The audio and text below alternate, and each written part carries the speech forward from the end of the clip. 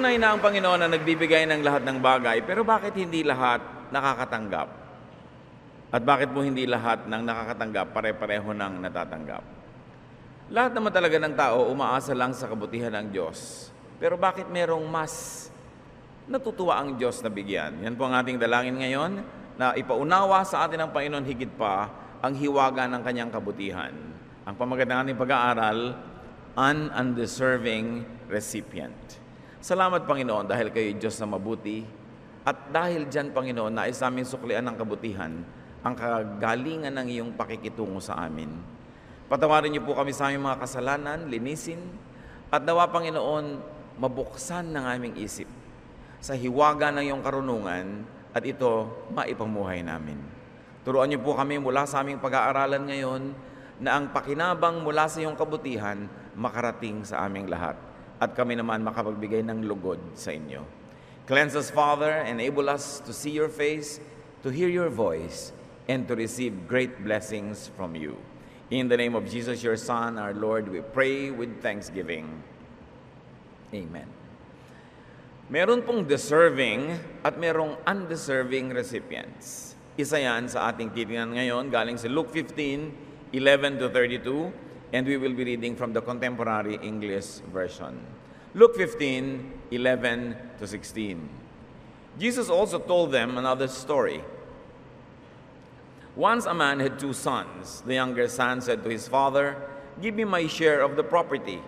So the father divided his property between his 2 sons. Napaka-popular na kwento po ito at alam na natin ito. At hihiling tayo sa Panginoon ng karagdagang pangunawa. 2 magkapatid, yung isa hiningi ang kanyang mana, buhay na buhay pa yung ama, at siya ay namuhay ng paraang masyadong maaksaya. Verse 13, not long after that, the younger son packed up everything he owned and left for a foreign country, where he wasted all his money in wild living. He had spent everything when a bad famine spread through the whole land. Soon he had nothing to eat.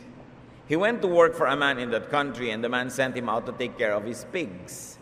He would have been glad to eat what the pigs were eating, but no one gave him a thing. So sobrang pagkahamak ang inabot ng lalaking ito matapos siyang humingi ng kanyang mana sa kanyang ama at namuhay ng isang makasalanang pamumuhay. Sobrang pag-aaksaya, paglustay at naghirap, kaya naging manggagawa na lang siya nakapagpakain ng mga baboy. So obviously, he went to a village or a country that was not part of Israel dahil ang mga Israelites ay hindi nag-aalaga ng mga baboy.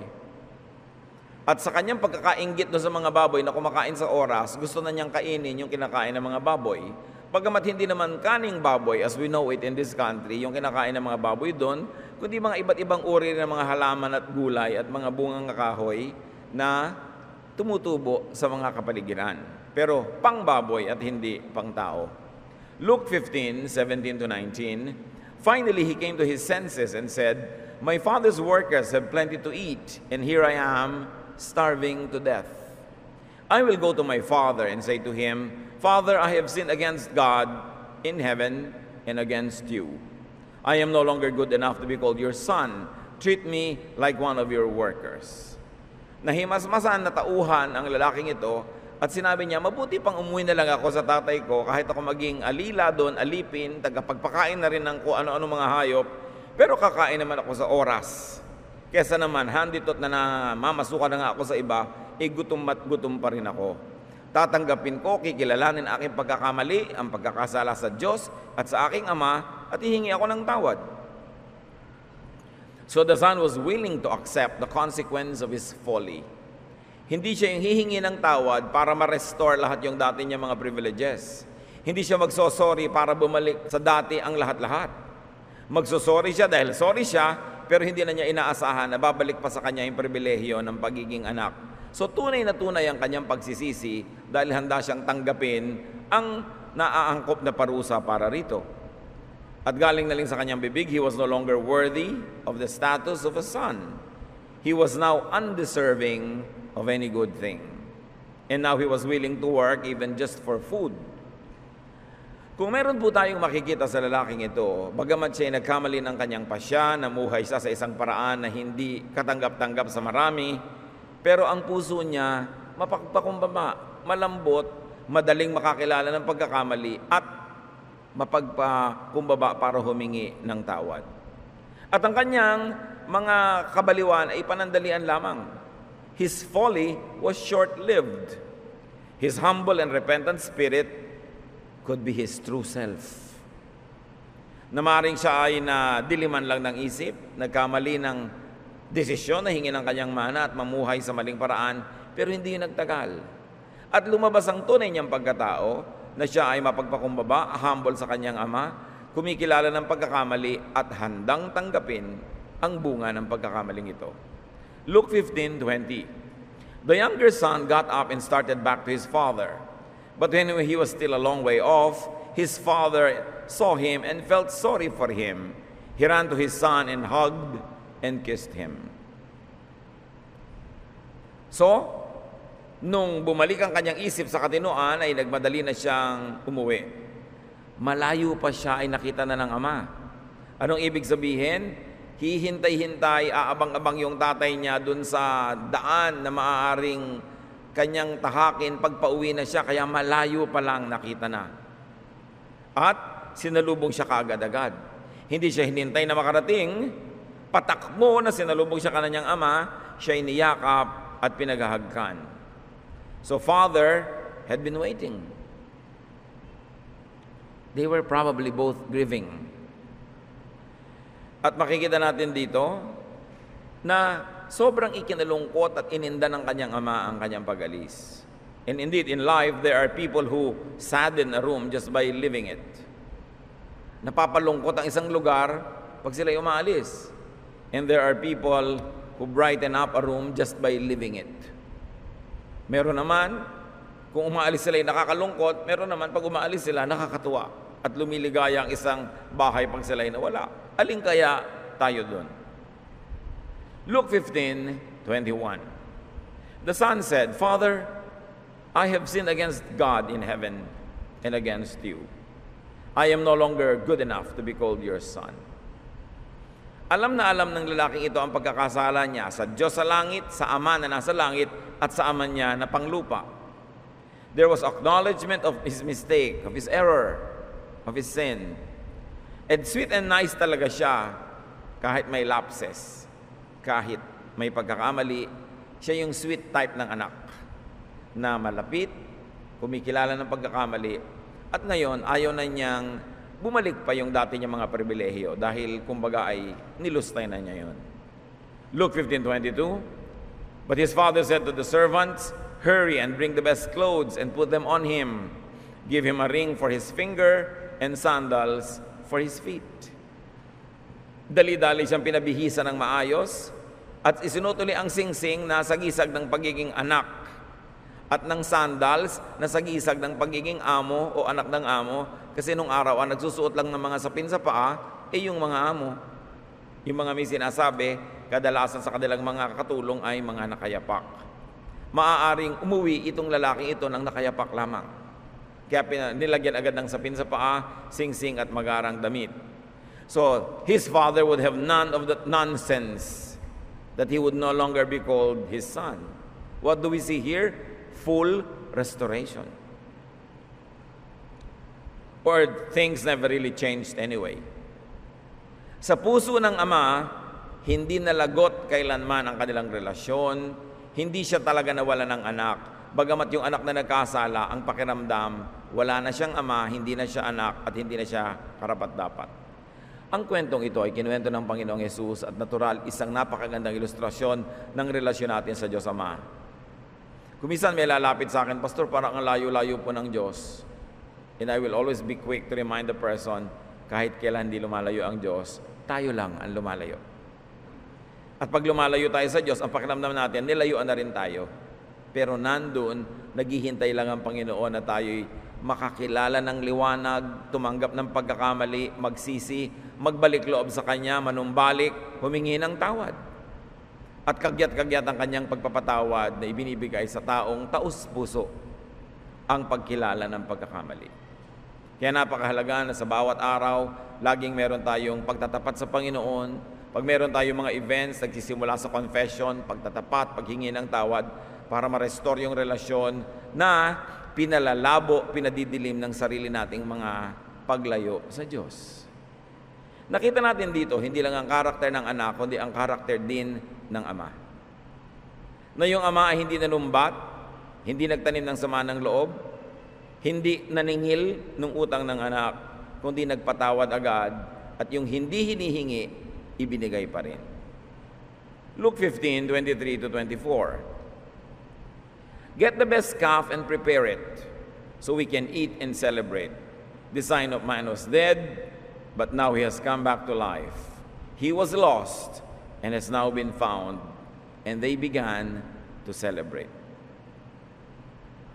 So ipinahanda agad ng ama ang pinatataba nilang hayop. Ang bawat pamilya pong may kaya noon, lagi nagpapataba ng isang hayop, maging yung hindi masyadong mayaman, meron din, basta kaya nila, na para pag nagkaroon ng biglang bisita na biglang paparangalan, kinakatay nila yon, hinahanda. At ito ang ipinakatay ng tatay, at pagkatapos ay nagsimula silang magdiwang. There was a party. So now what do you say? More expenses for the son who spent it all. Ang dami na nga nitong nilustay, siya pa ngayon ang gagastahan na naman ng ama para ipagdiwang. Again, a clue to God's character. Na hindi tinutuos ng ama kung paano tayo kuminsan naglulustay, kung paano tayo namumuhay ng mali, kundi ang mahalaga sa Kanya, yung natatauhan tayo, nagkakaroon ng kaliwanagan, humihingi ng tawad, at nanunumbalik sa Kanya.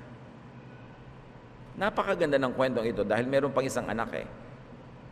At maraming mga tao, kailangan mag-isip, alin ba ako, yung anak na panganay o yung bunso na ito na nagkamali pero humingi ng tawad. Luke 15:25-28. The older son had been out in the field, but when he came near the house, he heard the music and dancing.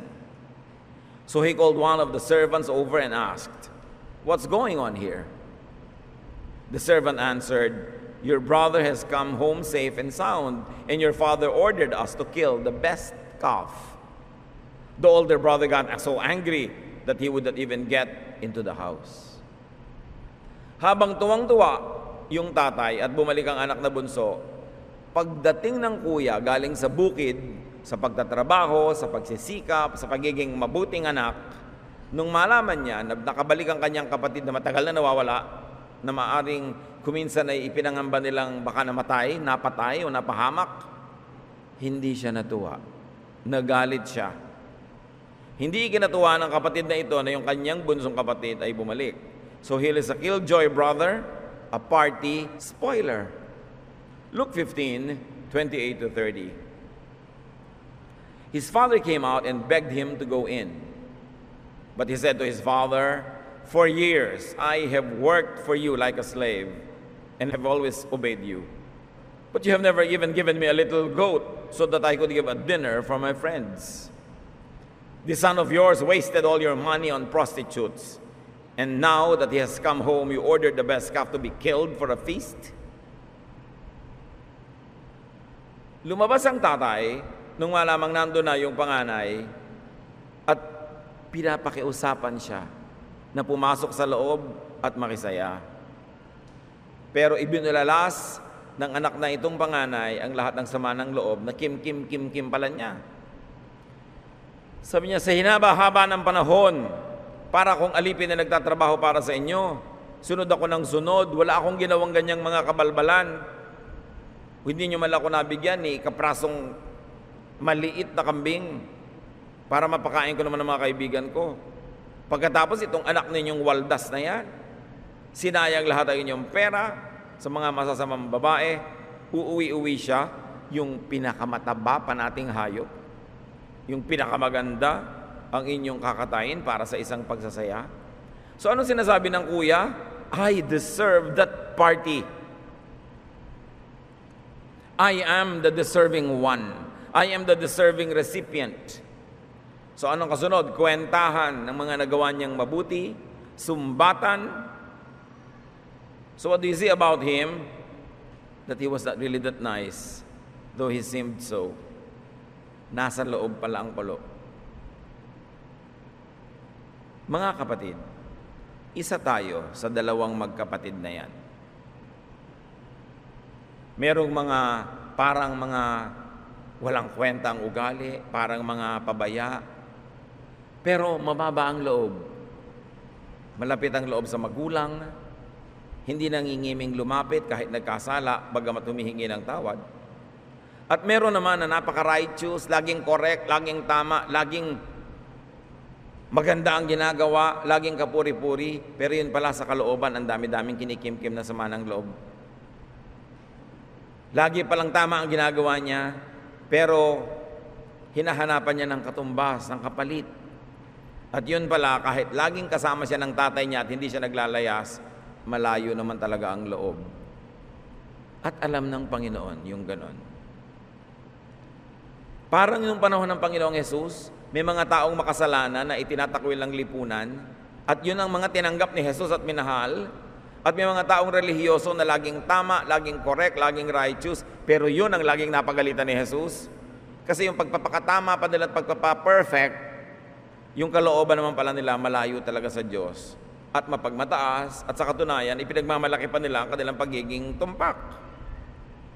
So he was very proper, this elder son, but not very good.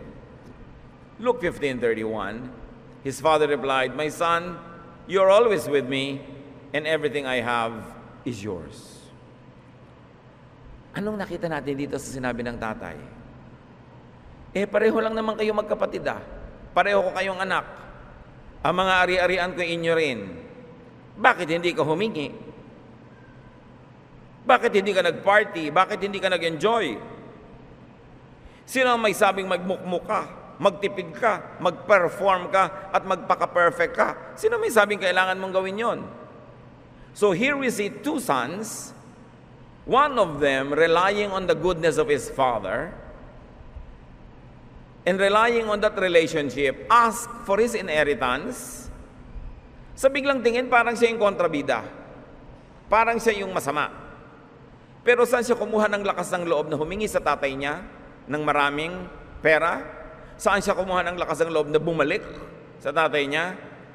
Ang relasyon niya sa tatay niya nakabase sa pagtitiwala. Sa pagtitiwala na mahal siya ng tatay niya na pag hiningi niya, ibibigay. Na mahal siya ng tatay niya na pag bumalik siya, siya tatanggapin. In other words, ang pinanghahawakan ng bunsong anak, ang kabutihan ng kanyang ama, hindi yung kabutihan ng sarili niyang performance. Ang pinanghahawakan ng panganay na anak, yung sarili niyang kabutihan, yung good record niya, yung good performance niya, therefore he deserved the good things, not because his father was good, but because he was good. At kahit sa relasyon natin sa Diyos, mga kapatid, pwedeng mangyari ang ganitong attitude. Meron talagang mga medyo pabaya, nagkakasala, hingi ng tawad, napapatawad naman. At magtataka ka pa, yung taong yan, hindi naman ganun ka-religyoso, hindi ganun ka-straight ang righteousness, hindi ganun ka-strict, pero bakit parang lagi siyang napagpapala ng langit? Samantalang ako, dasal lang dasal, ako religyoso, serve ng serve, pero bakit ako parang wala man lang natatanggap? Maaring tinitingnan ng Diyos ang ating puso. Tayo ba ay malapit sa Diyos dahil nagtitiwala tayo sa Kanyang kabutihan? Or we are trying to earn merits? That we are trying to stand on our own merit and not on God's love for us.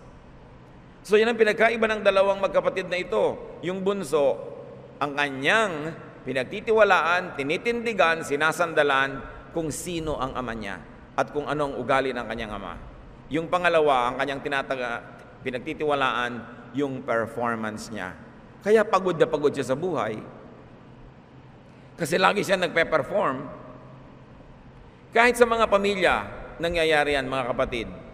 Merong isang anak na perform, ang galing-galing, ang husay-husay, pero naiinggit pa rin siya. Bakit parang mas mahal pa rin ng tatay niya o nanay niya yung kapatid na hindi naman magaling ang performance, hindi naman nagiging honor sa school, hindi naman malaki ang kita, hindi maganda ang trabaho, ba't parang mas mahal? Dapat natin itanong. Nalalaman ng magulang kung yung anak niya ay malapit yung loob o hindi. Nalalaman ng magulang kung yung anak niya ay nagtitiwala sa tibay ng relasyon nila bilang anak at magulang. At alam din niya kung sino yung mga nagpe-perform lang. Pinipilit nila to earn the affection or to earn the honor that would come from their parents. So sabi ng tatay niya, lagi naman kitang kasama, lahat naman ng akin sa iyo. Sino ba may sabi sa iyo, huwag kang gumastos? Akala nung isang anak, sa katitipid niya, mas mapupuri siya at lalaki yung points. Oo nga, pwede kang mapuri kung matipid ka, kung masipag ka, kung mapagmahal ka rin.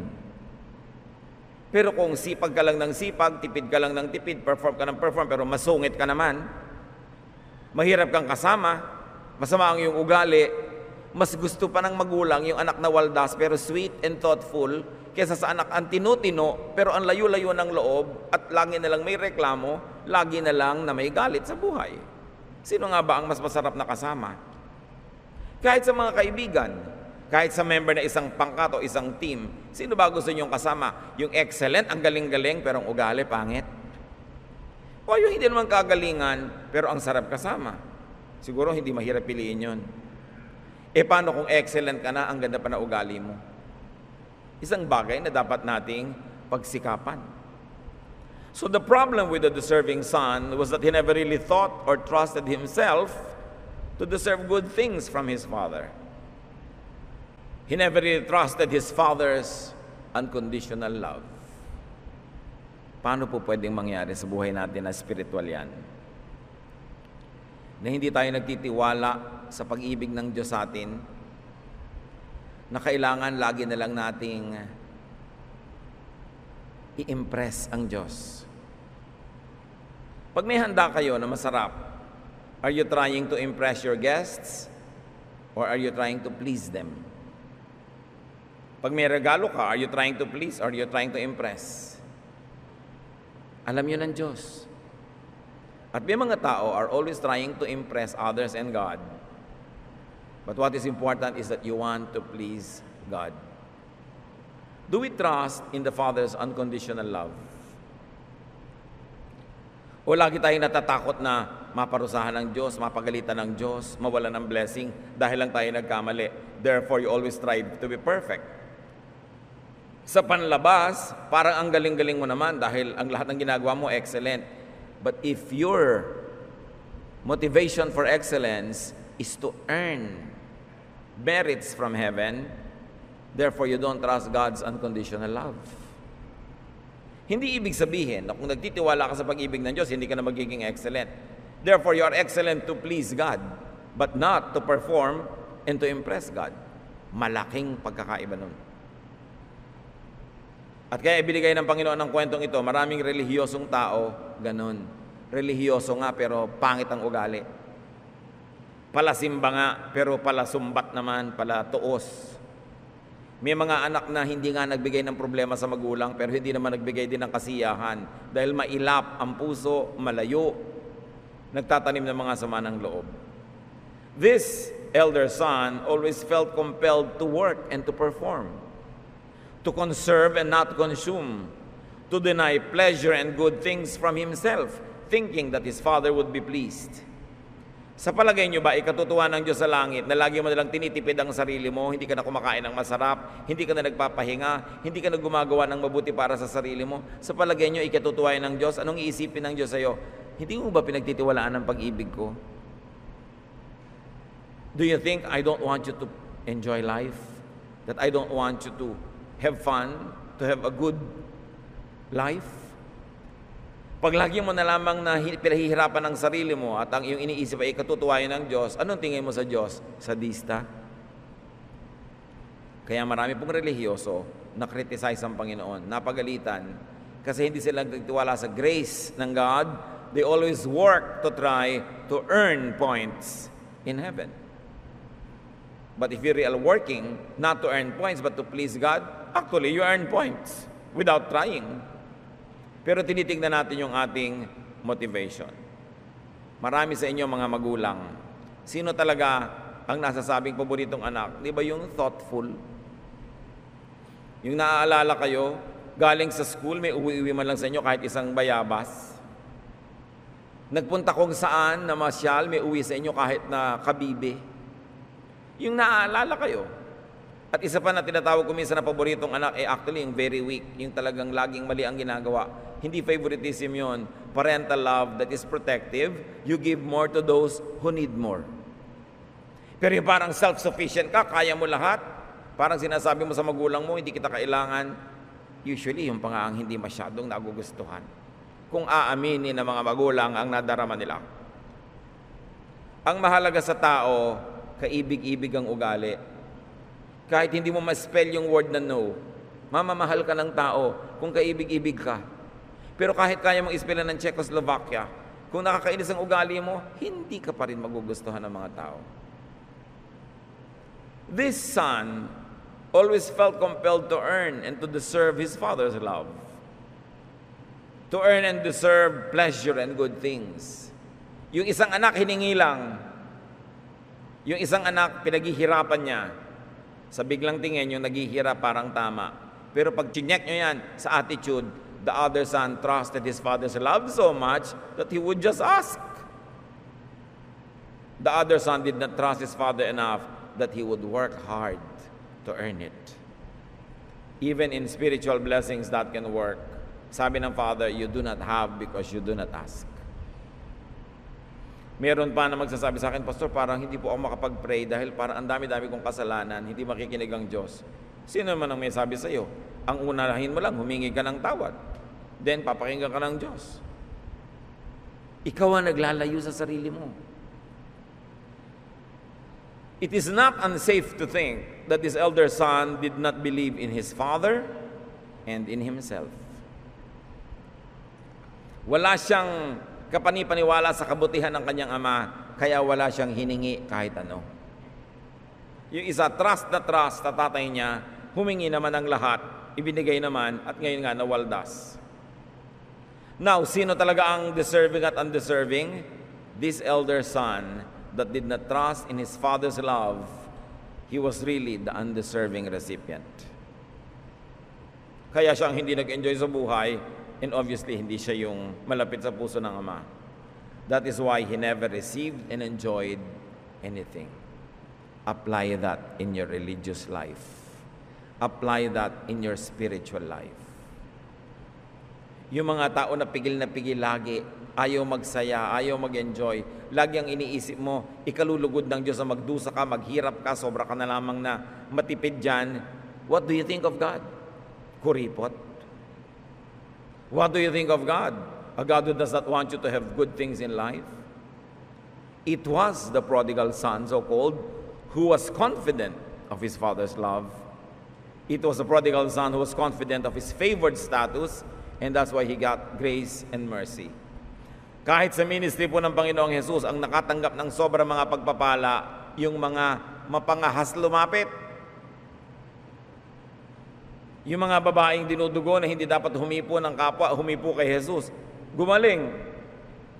Yung babaeng Syrophoenician na hindi Hudyo, sabi niya, pagalingin niyo po ang anak ko. Sabi pa nga ni Lord, pinadala lang ako ng Diyos para sa mga Israelites. Sabi niya gano'n, hindi para sa mga aso. Kasi para sa kanila noon, yung mga non-Israelites, non-Jews were aso. At sabi ng babae, kahit naman po aso, nakakahingi kahit konti. So bigyan niyo na po ako. Sabi ni Lord, I have never seen such faith in Israel. So papagalingin ang kanyang anak. Lahat ng mga nangahas, lumapit sa Panginoon, kahit hindi Hudyo, pinagbigyan. Hindi sila deserving, pero ang pinagtiwalaan nila yung kapangyarihan at pag-ibig ni Jesus. Sino mga hindi naglapitan at hindi humingi, yung mga akala nila they were enough, good enough. Sila yung mga Pharisees, sila yung mga religious leaders. Sila yung talagang nakatanggap ng pinakamasasakit na salita ng Panginoon dahil ang pinanghahawakan nila yung sarili nila, yung performance nila.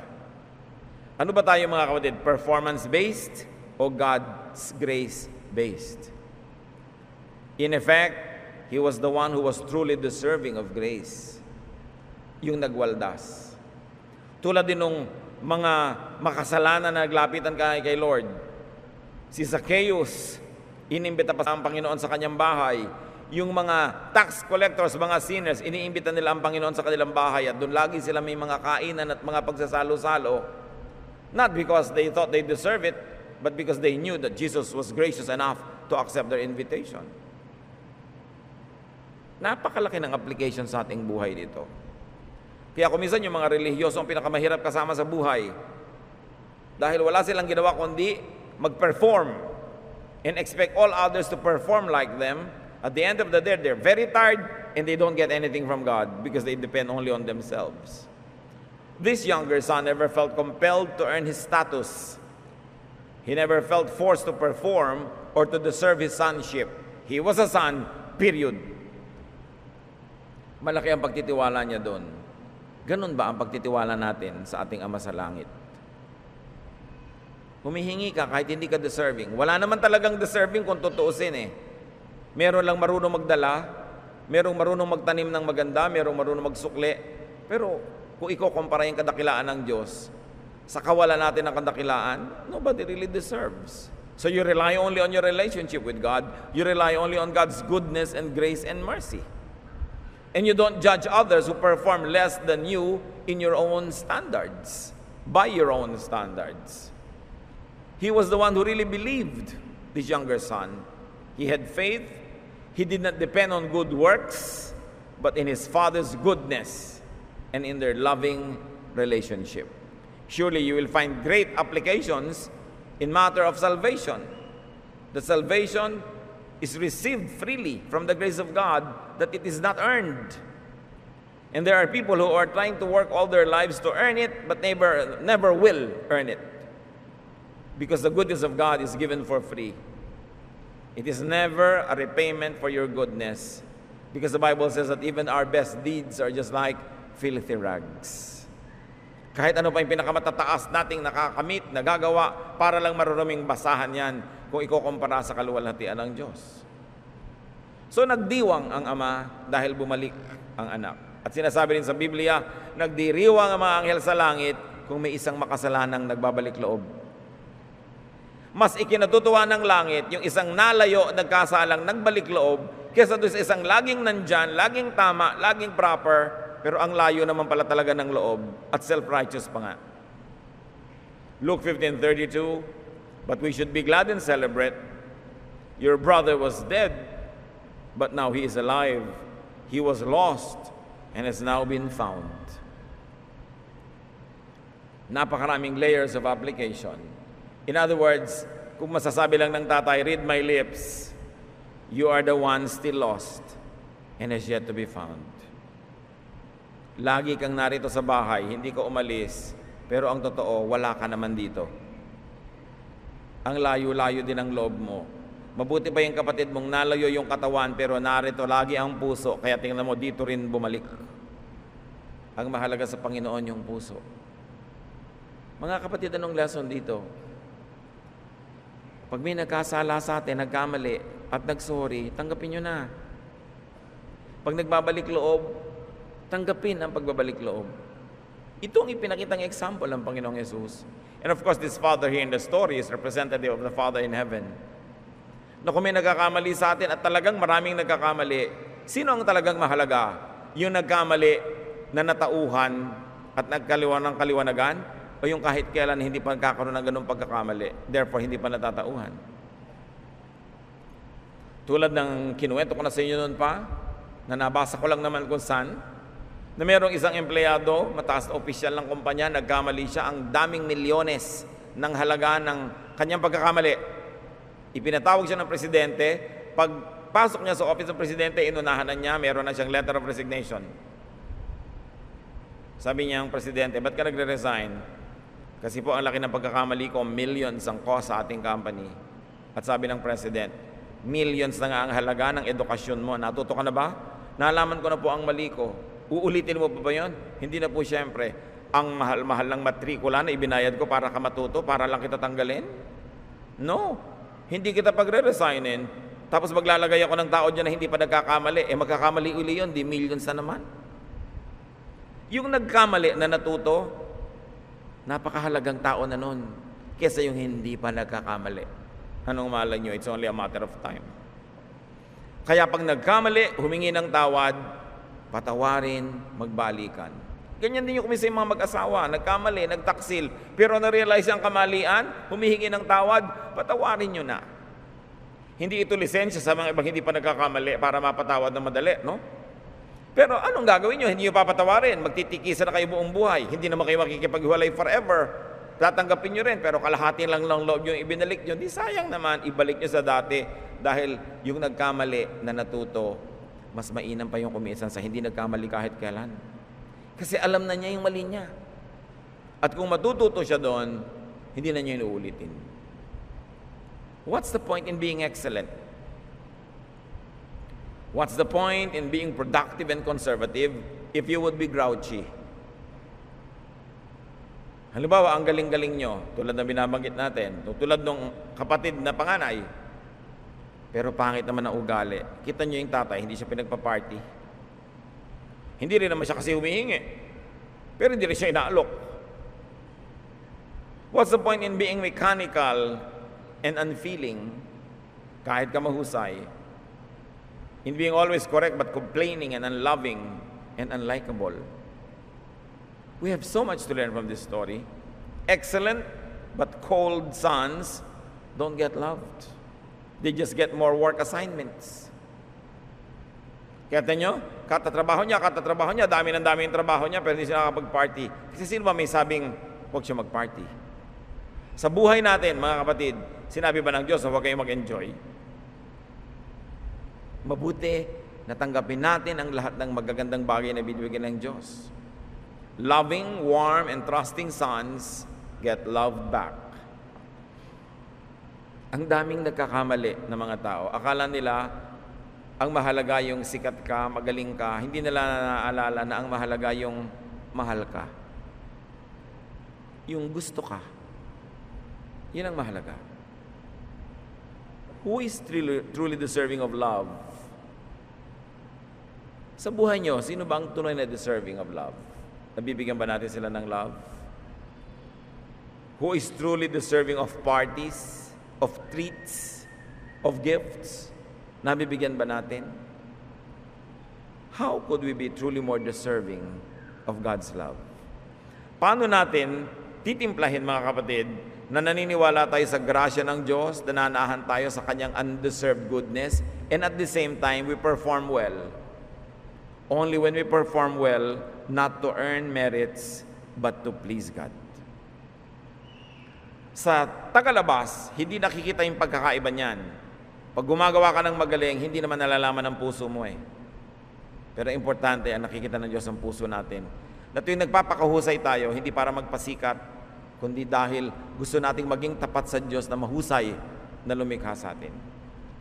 Na pag gumagawa tayo ng trabaho maganda, hindi para tayo makapagyabang, kundi iniisip natin, maganda ang Diyos, maganda ang gawa ng Diyos. Therefore, ang gagawin ko maganda for primarily to please God. Pero bago natin isara ang chapter na ito, meron ba sa atin na hindi nag-e-enjoy ng God's grace? Meron ba sa atin katulad nung panganay na anak? You're always right, you're always correct, pero hindi pa rin tayo nakakatanggap ng grasya. Kasi pala, ginagawa lang natin yon to promote ourselves and to try to earn merits. God loves us no matter what. We don't have to earn God's merits. He has already freely given it to us. Gumagawa lang tayo ng mabuti para suklian, pero hindi para bilhin ang pag-ibig ng Diyos. Suriin natin ating mga sarili sa mabubuti nating mga gawa. Nagmumula ba ito sa pusong busilak? Do our good deeds spring from pure motives to please God? Or is it to promote ourselves? Or to try to earn merits? Dalawang klaseng anak, dalawang treatment ng Ama. Alin kaya tayo rito? Ama namin sa langit, ituro mo po sa amin ang magandang balance between receiving and believing in your grace and then being good and excellent in our actions. Turuan mo kaming suriin ang aming mga ginagawa kung nagmumula ito sa pagyayabang. Gusto lang ba namin makipag-compete? Do we want to be the best? Or we just want to be excellent, to worship you in your excellence? Sa aming religious life, O God, ipakita nyo sa amin ang mga pagtitiis na hindi naman pala kailangan dahil pwede naman kami mag-enjoy. Ipakita nyo rin yung mga kalabisan na hindi namin marapat gawin. At sa aming mga pagkakamali, Panginoon, lagi kaming magbalik loob sa inyo. At sa mga nagkakamali sa amin, bigyan din namin ng pagkakataon, Panginoon, na makabawi. Ibalik namin ang aming pagtitiwala tulad ng pag-ibig mo na walang patakaran. Mga kapatid, pagbulay-bulayan natin ang kwento. It was given for our benefit. It was given to serve as light in our lives. Sa aming pagwawakas ng munting pag-aaral na ito, Panginoon, kayo po ang magwakas sa bawat isip, bawat damdamin ng lahat ng narito. Ituro nyo sa amin ang mga leksyon. How not to be the elder son in terms of attitude, but how to be like the elder son in terms of good performance. Teach us how not to be the younger son in terms of wastefulness and extravagance and sinfulness, but teach us to be like him in humility and in the goodness of his heart. Turuan nyo kami magbalanse between the two brothers, O Lord, for your glory and for our benefit. Pagbulay-bulayan pa natin sumandali at hingan sa Panginoon ng personal na application ang napakagandang kwentong ito.